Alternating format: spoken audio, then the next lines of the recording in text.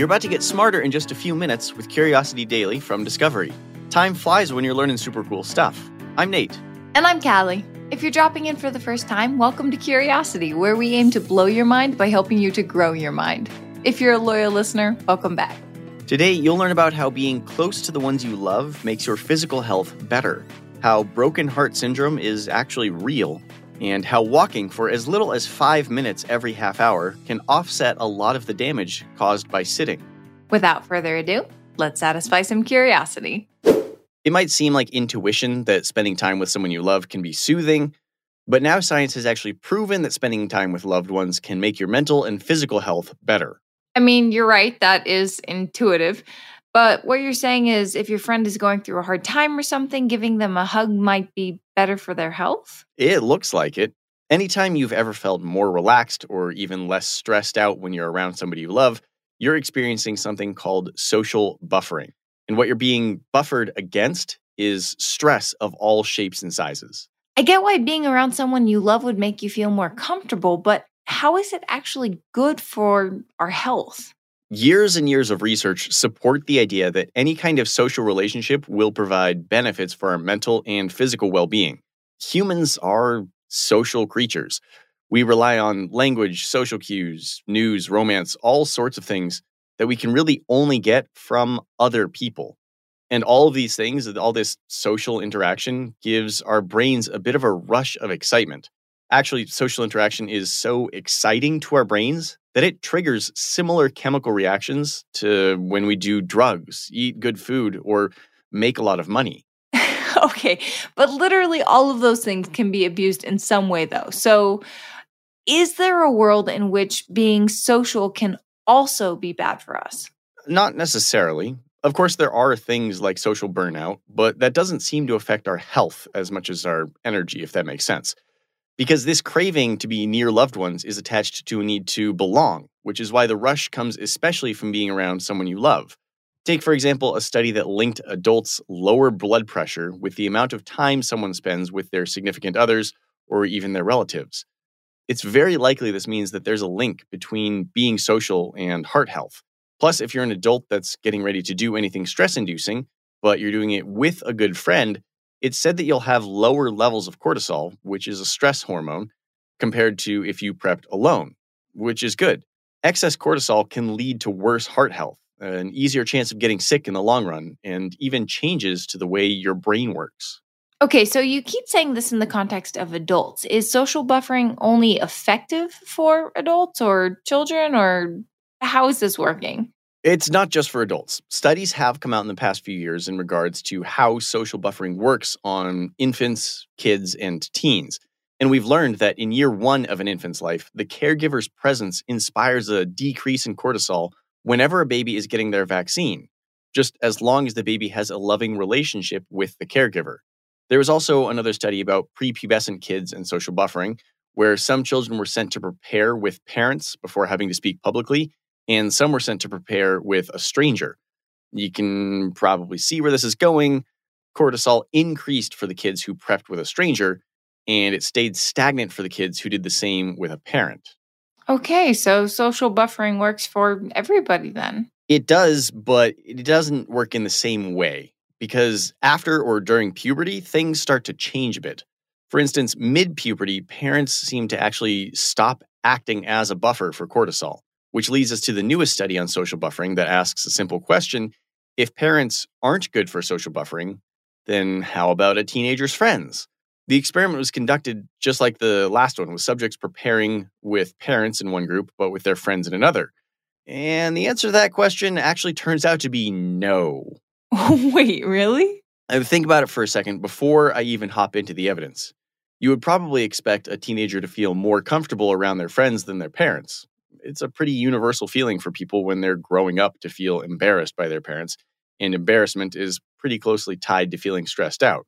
But the reality is these teens had way higher cortisol levels than any of the kids who had to get ready with mom and dad. I mean, I guess I get that, but I'm still curious as to why. The researchers still aren't 100% sure, but they assume that, ironically, it's because of why teens would be embarrassed by their parents in the first place. They're much more self-conscious around their friends. They've got that constant worry of, oh no, what will they think about me if I embarrass myself? No matter what the reason is, it threw the researchers off a bit, so they need to do a bit more testing to figure out who can be a good social buffer for teenagers and older kids. For instance, maybe a sibling or even possibly a pet.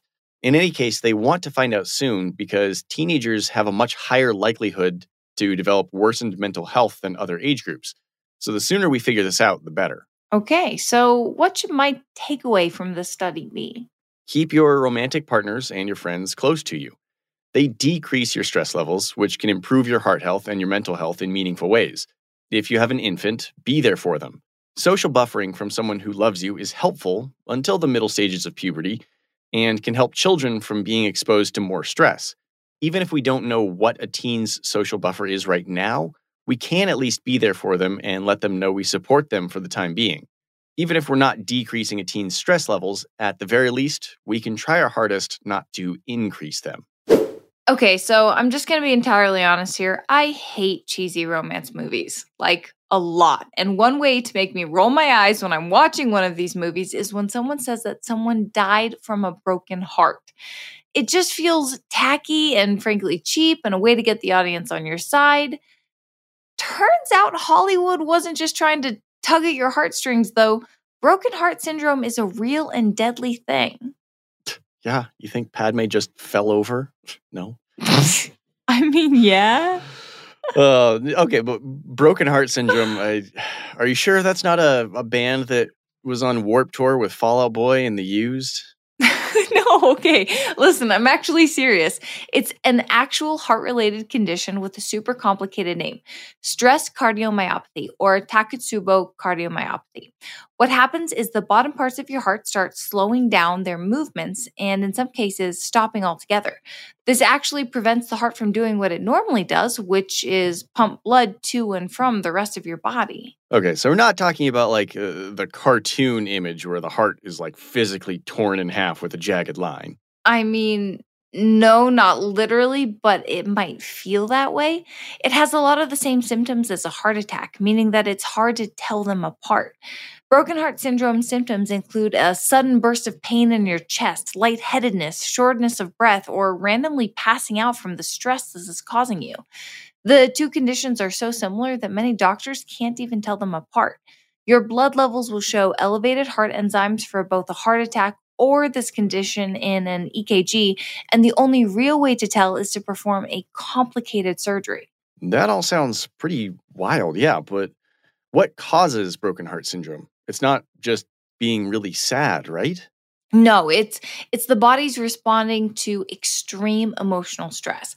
Like if you've never dealt with the death of a parent or child or romantic partner, broken heart syndrome can occur because of the physical and emotional stress that kind of trauma can give us. But it can also be a natural response from the heart to something more physical, like a terminal illness, some kind of traumatic injury, or really anything that causes you to be extremely physically stressed. Gosh, okay, so what if all of those things happen to you like at the same time? Is your heart going to break every time? And most importantly, can you actually die of a broken heart? I mean, normally, no. But broken heart syndrome only happens under extreme stress, and it usually only happens once. Recovery means being placed on medications and removing stressors from your life, and after an 8 to 12 week recovery process, you should be fine just as long as the stressor has been removed from your life. As far as people who die from a broken heart, it is possible, but it's only happened in roughly 2 to 3% of all cases. There's a really crazy story about a woman who recently died of broken heart syndrome, actually. All right, I'm listening. It was a 36-year-old woman named Danielle Collins who loved cats. She had a bit of a 1-2 punch recently where she raised a litter of kittens, had to give them up, and then her dad died. Then her car was stolen. She was already stressed out, but then she hit her breaking point when she somehow managed to see a cat having surgery performed on it. Out of nowhere, she got lightheaded and dizzy, went home, and crawled into bed with her husband, who noticed she wasn't herself. When he asked her what was wrong, she said her chest was hurting, so he took her to the hospital where the doctor said she was having a heart attack, which was unusual. Danielle was 36 and had a clean bill of health before this, yet all signs pointed to a heart attack. but unfortunately, they took too long to get her to the hospital and Danielle died. That's less of a really crazy story and just like a really sad story. Gosh. Okay, wait. Remember how I said the story was crazy? Yeah. Danielle was only dead for 75 minutes before she jolted back to life. Even more amazingly, the doctors took a look and discovered she had experienced no brain damage whatsoever, which is a very common side effect of being medically dead for more than an hour. But upon examining her heart, they discovered that it wasn't actually a heart attack that did this. It was stress cardiomyopathy. Our old friend Broken Heart Syndrome had come to town to feed on Danielle's stress. So you remember how we were talking about cortisol, the stress hormone in the last story? There are other stress hormones known as catecholamines that specifically attack the heart when you're extremely stressed out, which can cause spasms that make the blood and oxygen in your heart basically get blocked out. That's exactly what happened to Danielle, who is thankfully on the way now to a full recovery after the doctors boiled down her lack of brain damage to sheer luck. That is an absolutely wild story. I should have never doubted broken heart syndrome, and I guess from here on out, I never will. What should we do to prevent this? I mean, honestly, just pay attention to what your body's telling you. Chest pain and shortness of breath should be a telltale sign that something is wrong. So if you're experiencing those, hit up your doctor and get it checked out immediately. If they're extra bad, don't be afraid to head to the emergency room either. It could be a heart attack, it could be a broken heart, but no matter what, something could be wrong with your heart and you need to make sure you take care of it. The existence of this illness is not nearly as interesting as the woman who died for 75 minutes. That is fascinating. Yeah, I've heard like 2 minutes just in a hospital and like, she's dead. And then like over an hour later, the doctor comes out and is like, hey, your wife's doing much better. She's breathing. Than dead? She's doing better than dead. Much better? As in no longer dead? That's amazing. New research shows that walking for as little as 5 minutes every half hour can offset a lot of the damage caused by sitting. Okay, that seems like a no-brainer. I mean, we all know sitting for long periods can be pretty bad for you, so I guess it makes sense that moving more often would help, right? Absolutely, but the results from this research are actually a bigger deal than they appear on the surface. Oh, all right. Well, maybe I should sit down for this one. No, definitely don't do that. Like you said, we all know that sitting for long periods is pretty bad for you. But few of us realize just how bad. Some research shows that even if you exercise every single day, sitting too much for long stretches can supercharge your odds for cardiovascular disease. Holy crap. Okay, so exercise doesn't matter? Well, it's not that exercise doesn't matter, because it does. Most recommendations say you should still get your 30 minutes of exercise per day. But by some estimates, adults in the United States are sedentary for 6 to 8 hours a day. If you're over 60, add at least an hour to that number. And 30 minutes isn't going to completely overcome that. In fact, sitting too long could be associated with an increased risk of diabetes, issues with insulin, and a higher risk of early death from, well, any cause. Okay, so I'm doing the rest of this podcast standing up. Thank you. Good, because even though there's not much research on exactly why sitting is bad, the point is our bodies were built to move. And when they don't, bad things happen. And that's why the 5-minute walk research is so important. Dr. Keith Diza, an exercise physiologist at Columbia University Irving Medical Center, found that simply taking that 5-minute walk every half hour may eliminate many of the dangers from sitting. So I'm going to set a timer to power walk every 30 minutes and then I'm good? Not so fast. Literally, not so fast. You don't have to walk so fast. He found that blood sugar spikes could be reduced by up to 60% with just a 5-minute stroll. What about a meander? It's probably good, too. And an amble? Sure, a mosey, a saunter. Ooh, a trudge. A trudge. Trudging, trudging? To trudge, the slow, weary, depressed yet determined walk of a man who has nothing left in life except the impulse to simply soldier on. Sure. Trudging sounds good, yes. Think about the city this way. It may be less about the good that exercise does and more about the damage that sitting causes.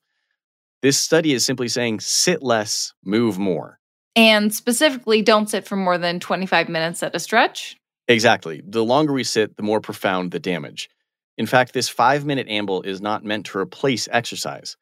But guess what? Another study has found that taking a brisk 11-minute walk every day, or for about 75 minutes every week, can also lower your risk of stroke, heart disease, and some cancers. Okay, so walking is good. But more importantly, maybe, is that sitting is bad. So many of us feel hopeless because we have to sit for work all day.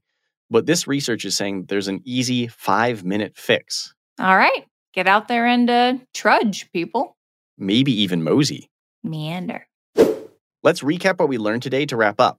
Feeling stressed at the party, but then your loved one walks in and you feel a cool rush of joy? That's because of a phenomenon we know as social buffering, where stress hormones actually decrease when we're around someone we love. We see it with adults and romantic partners, with infants and parents, but interestingly, nobody seems to be able to decrease a teenager's stress level yet. Researchers are hard at work figuring out why, but for the time being, if you have a teen in your life, let them know you care and that you hope you're not stressing them out more. Dying of a broken heart isn't just a cheesy cliche like I thought. It's an actual medical condition. Stress cardiomyopathy is a condition characterized by the lower chambers of your heart not processing blood or oxygen the way they should be and have very similar symptoms to a heart attack. However, the key difference is that it's provoked by heavy levels of stress. The solution? If you feel what you suspect is a heart attack, contact your doctor because even if it's not a heart attack, it could be quite deadly nonetheless. Sitting for too long during the day can lead to cardiovascular disease no matter how much you exercise. But according to a new study, even as little as a 5-minute walk every half hour can reverse the effects that come with sitting for over 6 hours a day. Curiosity Daily is produced by Wheelhouse DNA for Discovery. You can find our show wherever you get your podcasts, and we'd love if you could leave us a 5-star review on Apple Podcasts.